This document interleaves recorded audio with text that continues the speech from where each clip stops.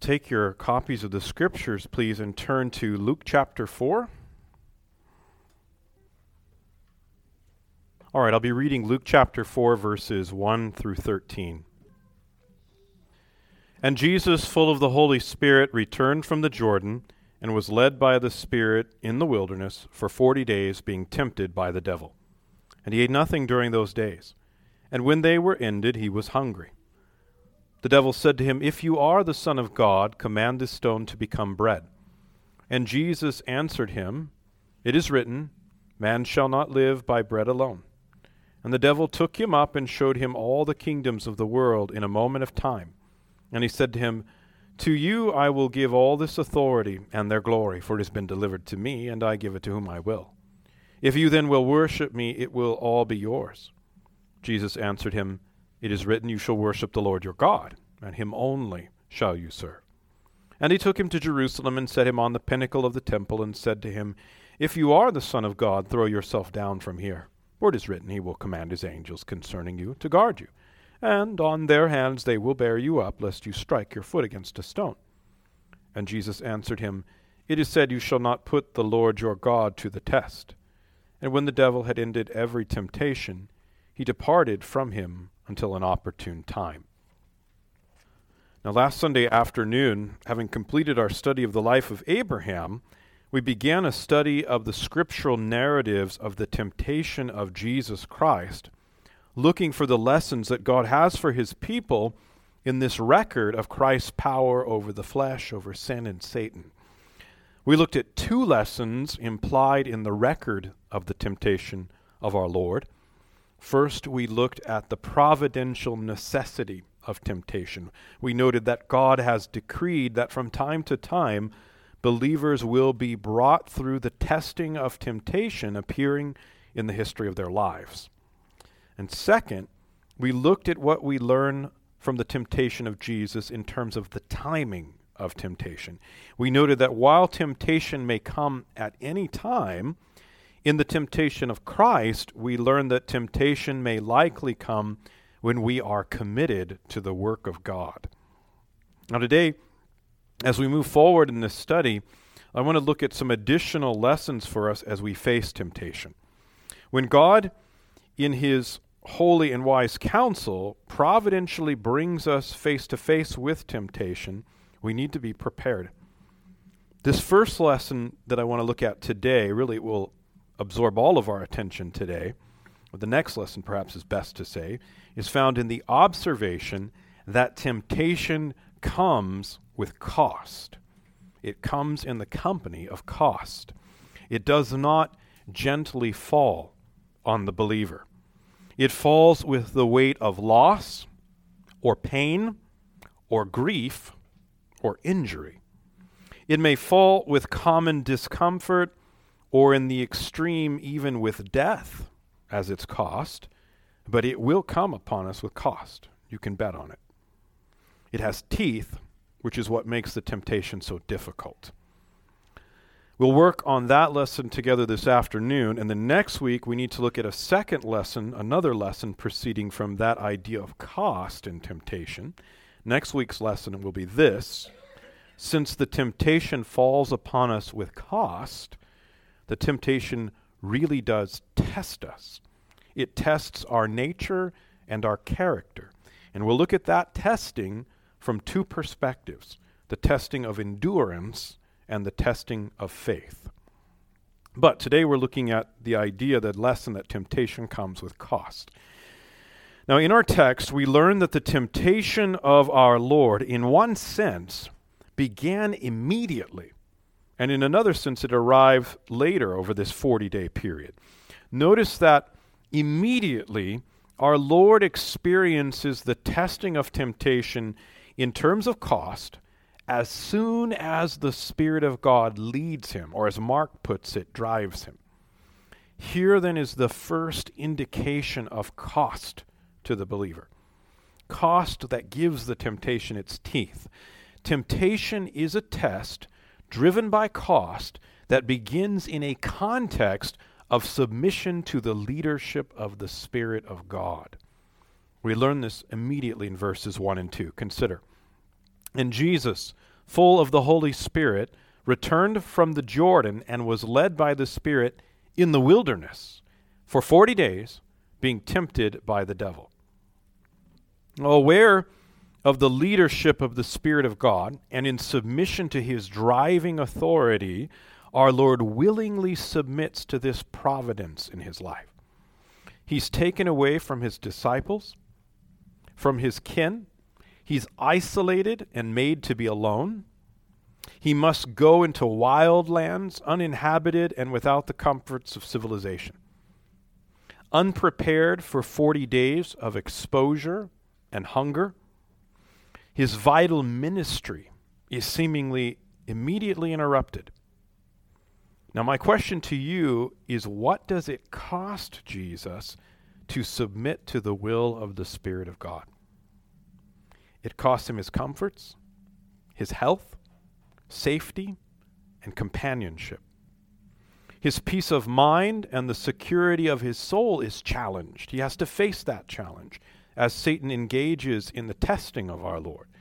All of that begins with submission to the declared will of the Spirit of God. The Spirit of God had determined to lead and drive Jesus into the wilderness. He doesn't kick against the goads, but we seem to get the impression from the text that he quickly and fully, we would say diligently, complies. Now here we find evidence of the first lesson that we're looking at today. The beginning of temptation comes with a challenge to the leadership of the Spirit of God in our lives. It really wasn't knowledge of God that was challenged when our Lord began to face his temptation, or faith in the presence of God. Both of those things seem apparent, and they seem to be very secure in our Lord as we look at the narrative. I think they were challenged. Immediately, it's obedience that's challenged, though. Obedience to the authority of God that's tested. And it's tested throughout this challenge. It's tested yet without sin. Now, we don't read that our Lord hesitated in these circumstances, that he questioned the leadership of the Spirit, the wisdom of the Spirit, or that he resisted the Spirit of God's authority in any way. Now, considering these things, I have two main points of application for us to take to heart. First, let's note that temptation always begins with a testing of our willingness to submit to the leadership and the authority of God. It has always been this way from the very first temptation of mankind in the Garden of Eden. The serpent approached Eve, insinuating a problem with God's authority. First, he challenges the clarity and the certainty of God's expressed authority. Did God actually say, "You shall not eat of any tree in the garden"? Are you really sure that's what he said? Now, perhaps there's another interpretation, Satan implies. Perhaps what you think is so clear is actually quite obscure. Perhaps you need help understanding that God means something very different from what he says. Brethren, this is Satan reaching into Eve's heart and beginning to tug at her sense of loss of independence, loss of autonomy. He's making her feel the cost of submission to God. It's very subtle at first. At first, it's just questioning the clarity and the certainty of what God has commanded. Maybe you're meant to have greater independence in interpreting, greater freedom in interpolating the authority of God as expressed in his word. You see, that's the beginning of the temptation to sin against the authority of God. You're losing your independence and autonomy. Don't you see that? Look what it's costing you. And it's a lie. It's actually a lie. To insinuate that any real independence and autonomy of the creature exists is a lie and an absurdity to begin with.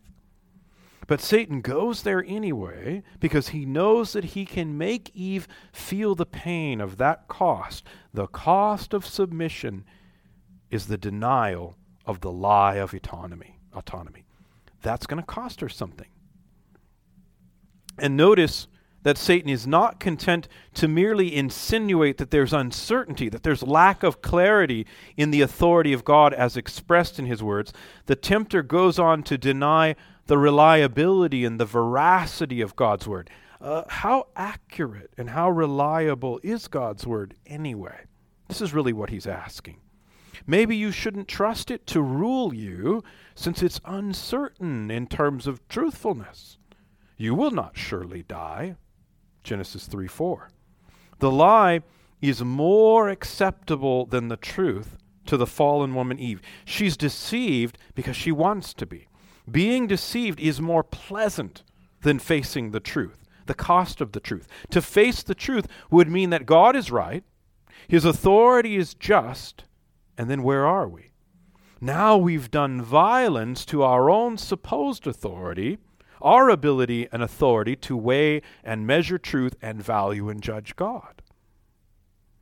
If I simply, faithfully, obediently submit, it will cost me my independent judgment of God. I don't want to hear Paul say, "Indeed, O man, who are you to reply against God?" Now finally, Satan proceeds from denying the truthfulness of God's authority as expressed in His Word. He encourages Eve next to evaluate and judge God, tempting her to lift herself up into a place of false authority. Then he deals the death blow in the temptation. He denies the sufficiency of God's authority expressed and applied to mankind.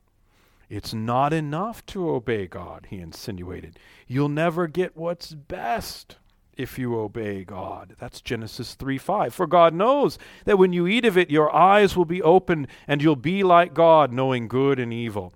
You need to take control of providing for yourself. You need to evaluate what's best for you and exercise your power to seize it. God won't provide it, so be sufficient for yourself. And now Eve has been propelled into autarky. Brethren, this is how the testing of temptation first appears when it arrives at its most seminal level. Be prepared for it by noting that the earliest cost that will be presented to you, possibly painfully presented, is a loss of self-determination. You will be required to submit to the Spirit of God. Now, as a believer, the Holy Spirit indwells you. In Romans 8:16, Paul tells us, the Spirit Himself bears witness with our spirit that we are children of God. Children must obey their father. And the Spirit of God bearing witness to you of your adoption as sons and daughters, He will simultaneously impress the Word of God upon your heart, reminding and convicting you to obey your Father. The temptation challenges that conviction to submit. That's what I'm saying. Be aware of that. Know that within yourself is a monstrous rebel. Within you are the seeds of rebellion which can sprout quickly under the watering of temptation. Because of your fallen nature, you possess the same weakness and folly that your ancient parents, Adam and Eve, once expressed in a moment of temptation. You too can resent and rebel against God's authority, and when you sin, that's what you do. In the case of Christ, we see that He was unaffected by that weakness and folly. Our Lord was possessed of no such evil nature when it came time to follow the driving leadership of the Spirit. He quickly and faithfully submits. Consider that Christ had authority. He had real authority, divine authority, and yet He willingly submitted to the Spirit. The apparent cost of that early submission had no power over our Lord to wrest control from the Spirit or even question or doubt the leadership of the Father expressed in the oversight of the Spirit. I want to point that out to you as a first thought of application. Be prepared for that early form of cost. As a second thought of application, or rather a practical extension of what we've just talked about, let's note where our particular sins are likely to appear when we first face the testing of temptation. I'll explain what I mean by that. Since Satan and our natural desire, left to itself, is to rebel and pursue our own course, when you discover that a temptation has first arrived, examine your earliest response. Are you already sinning against God in terms of rebelling against his leadership? Have you already taken that first step of rebellion? Are you being led by the Spirit of God in spite of clear cost? Costs like comfort, material safety, earthly peace and security. Are you being led by the Spirit of God in spite of that apparent cost? Or are you giving those things up already? Are you rather giving those things up already in order to joyfully submit to the authority of the Spirit of God declared in the Word? What I'm asking is, where's your heart at the beginning of the test? Are you already setting thresholds of obedience? This is the question. Well, I'll obey to this point of cost right here, down here. But if the cost goes that high, I'll change my mind and I'll do things differently. And by differently, we mean in violation of the Word of God, in disobedience to the Word of God, in order to avoid the higher threshold of loss that we've set for ourselves. Is that where you are at the beginning of temptation? This is worthy of our examination. Have you already given ultimate authority to yourself at the beginning of the temptation? Is your present obedience really a sham? Is it partial obedience, mere outward conformity without any real heart obedience? Check yourself. Do it early before the temptation becomes too fiery for you to focus sufficiently and see clearly, before the distraction of cost becomes too great. Consider also that obedience with great cost is built upon the practice of obedience when the cost is less. Maybe I should say it this way. Consider that success in obedience when there's great cost is built upon the practice of obedience when the cost is little. Build a habit of obedience while the cost is fairly minimal. Do that as your regular exercise. This is Christ's example. When he was first sent by the Spirit into the wilderness, he was healthy and well-fed and feeling good. That's when he obeyed, when the cost was minimal. It's foolish to suppose that you can compromise morally with the small tests and then expect that somehow you'll rise to the occasion when tempted in such a way that obedience costs you more dearly. Christ began to successfully navigate this temptation with easier obedience. It was easier to obey the Spirit of God, especially when being driven at the beginning. But how helpful that he began this campaign of war with sin, war with the flesh and Satan, by making sure that his initial foray into that enemy territory started with good tactics and proper military discipline when he was fresh, when he was strong. This is a good soldier that we see on display in our Lord. He apparently was always under discipline to the Spirit of God. So it was his habit and his natural action. There was no required sudden change of lifestyle or attitude now that he's faced with a more severe trial. He had already established a habit of perfect obedience well before this encounter with Satan. Now there's another lesson for us in that. The habit of obedience grows in us as a capacity of obedience. Build that capacity now during peacetime. That's what I'm saying. A soldier practices many hours of maneuvers. He builds skills in military disciplines. He does that during peacetime. Following the chain of command during peacetime builds skill and tactics and military prowess in the good soldier.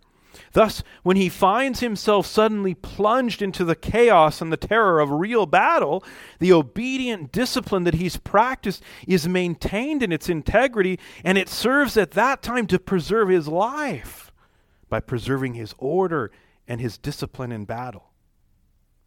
Make that your goal as a good soldier of the cross. Build that obedient discipline in yourself now, well ahead of the greater cost that you will feel when more severely tempted and tested. Now, a second thought for us regarding this cost of temptation. Understand that the cost of temptation tests us with material pain and loss. We've been talking about the cost of temptation from the perspective of the cost of our self-determination, my independence. That sense of loss of independence is part of the test. Obedience to God in the face of temptation to sin does violence to our supposed autonomy, and that can feel like a palpable cost, I grant you. Now, having said that, let's not forget the more mundane costs, the common costs of temptation. Temptation comes with material pain and loss, and I'm using the terms pain and loss as broadly as possible. In the case of Christ's temptation, we've already mentioned some of these painful losses. He lost security. With the mere threat of this loss, many Christians fall to temptation. The mere threat of loss of security will bring many Christians to fall. Here they fail the test of righteousness.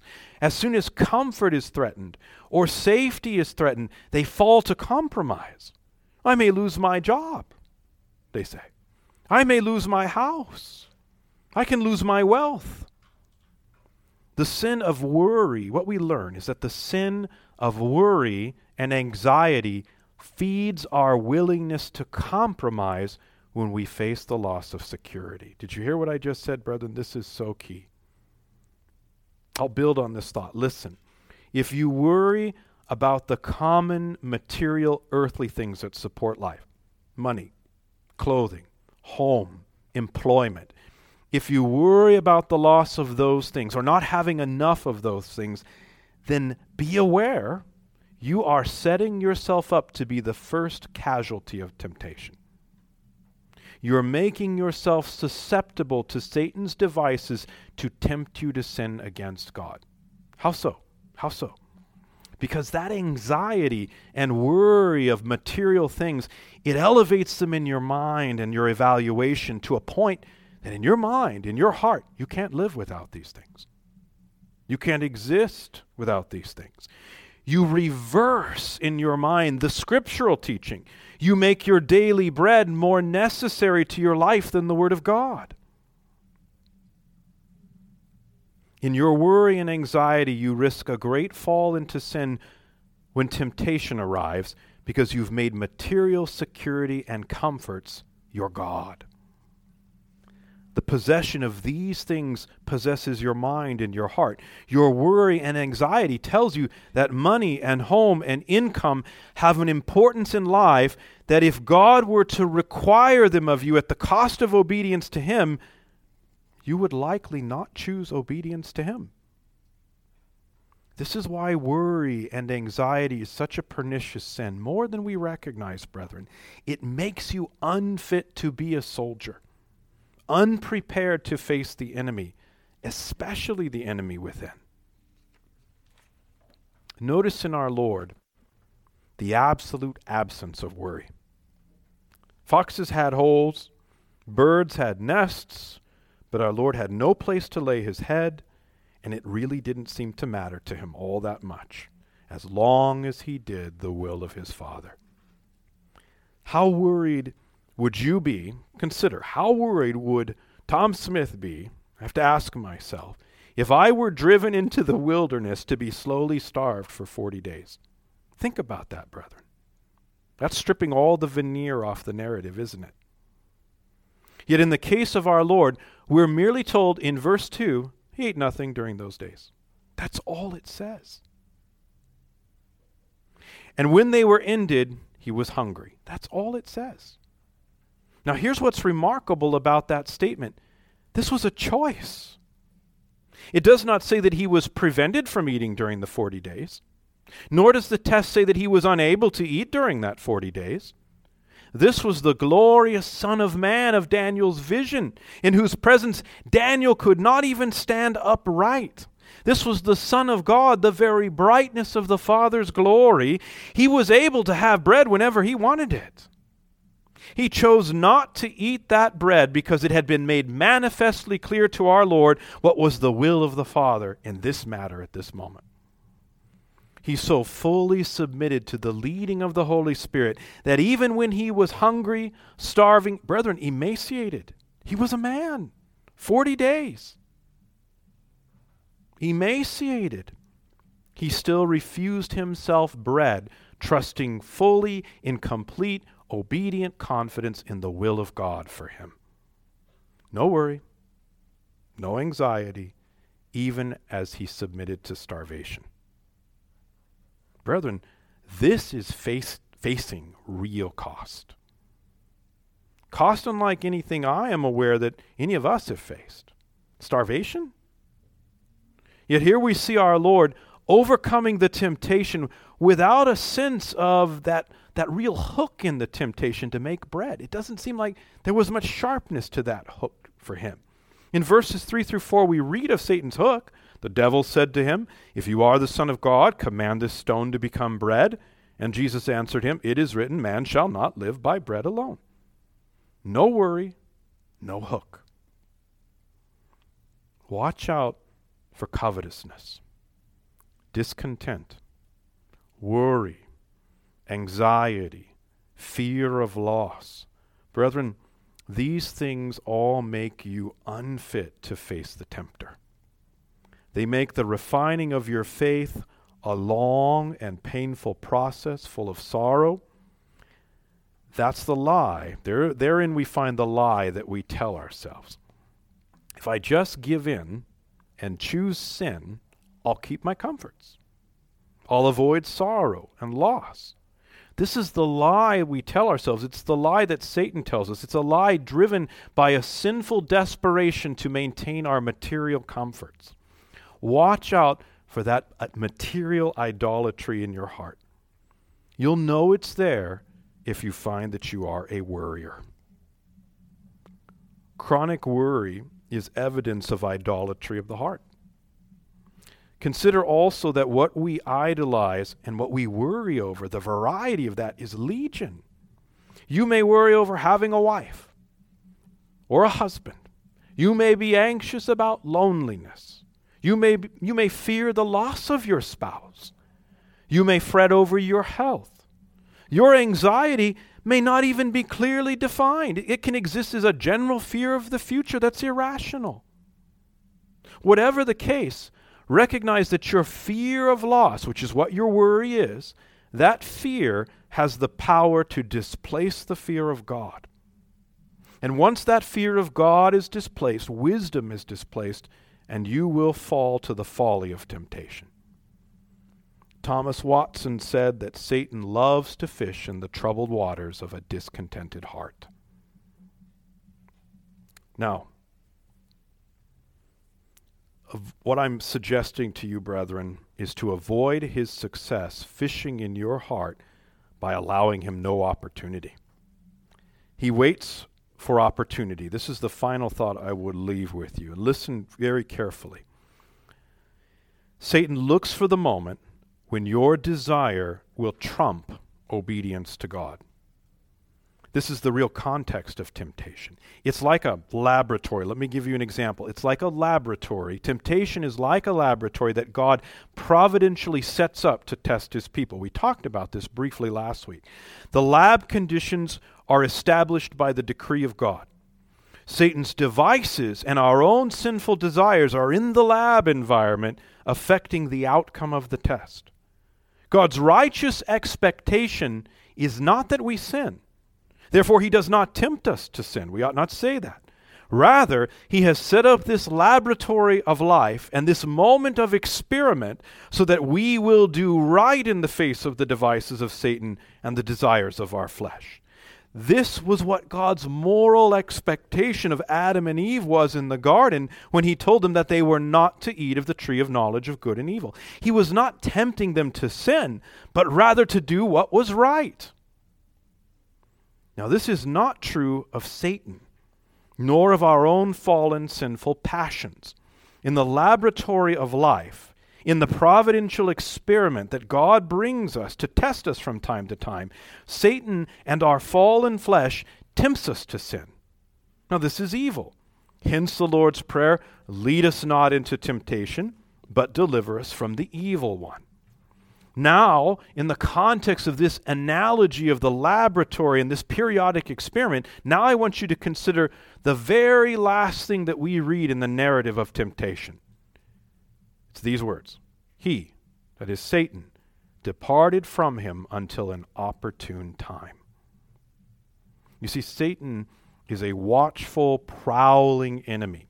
He looks for the opportune time, the time when the potential cost of consistent obedience will potentially trump submission to God. That's what he watches for.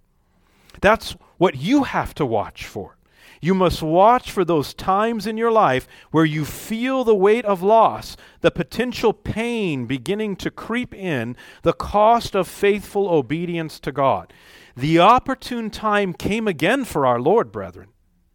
I think it came again in the Garden of Gethsemane, for instance. Listen to the events of Matthew 26, 36 through 44. Here's an example of the opportune time. Then Jesus went with them to a place called Gethsemane, and he said to his disciples, "Sit here while I go over there and pray." And taking with him Peter and the two sons of Zebedee, he began to be sorrowful and troubled. Then he said to them, "My soul is very sorrowful, even to death. Remain here and watch with me." And going a little farther, he fell on his face, and he prayed, saying, "My Father, if it be possible, let this cup pass from me. Nevertheless, not as I will, but as you will." He came to his disciples and found them sleeping. And he said to Peter, "So could you not watch with me 1 hour? Watch and pray that you may not enter into temptation. The spirit indeed is willing, but the flesh is weak." Who do you suppose our Lord is talking about there? Only Peter? That has no application to our Lord and what he's experiencing, what's on his mind in this moment? He was not a man. Again, for the second time, he went away and prayed, "My Father, if this cannot pass unless I drink it, your will be done." And again he came and found them sleeping, for their eyes were heavy. So leaving them again, he went away and prayed for the third time, saying the same words again. Here was the opportune time. The cost was high. Jesus was to be physically assaulted, beaten, humiliated, and mortally wounded. Infinitely greater than that cost was bearing the sins of his people, bearing the wrath of God, and receiving the rejection of the Father. This text, it tells us that Jesus prayed the same words 3 times. What words? "Let this cup pass from me, nevertheless not as I will, but as you will." You hear the cost? The sense of cost? The cost of obedience was high beyond our ability to reckon here. Here was the opportune time for Satan to entice our Lord, for Christ to fail the test of obedience. But he did not. He could not. Now there's no mention of Satan present in the Garden of Gethsemane, so I assume he was not present.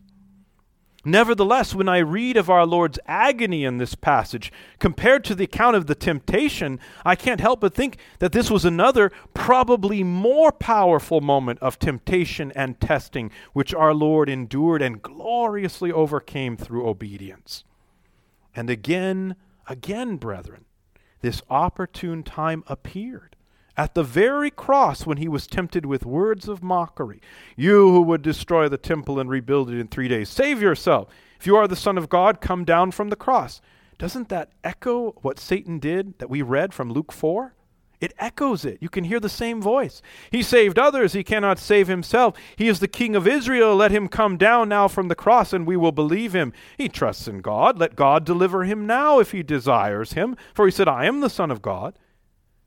These words are found in Matthew chapter 27. Even one of the thieves crucified with him engaged in the temptation of this moment. "Are you not the Christ? Save yourself and us." He said that in Luke 23:39. The opportune time. Brethren, watch out for the opportune time. The time when Satan gleefully discovers that you are providentially in pain or sorrow. These are the times when, because of the painful cost of obedience, we are more likely to simply follow our nature, our fallen nature, and refuse to receive more pain or more loss. It's at these times that Satan offers, or seems to offer, escape from greater pain or greater loss. It's a false offer.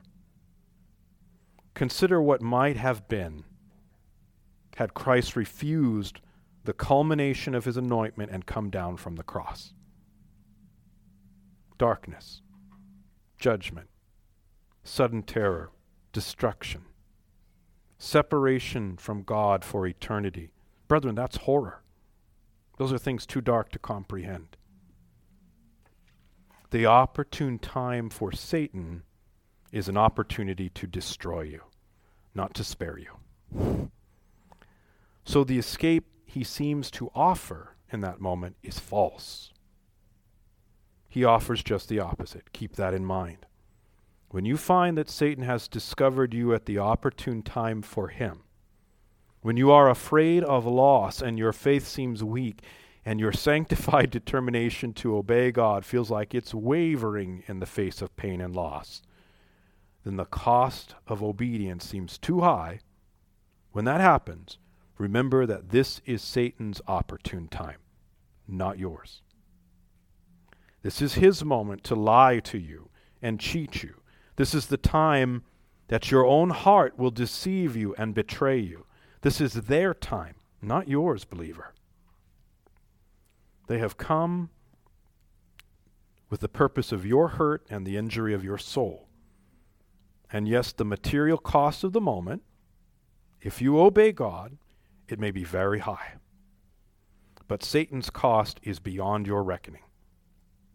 It's greater sorrow, pain, shame, and loss. Don't be deceived. In that moment, look to Christ.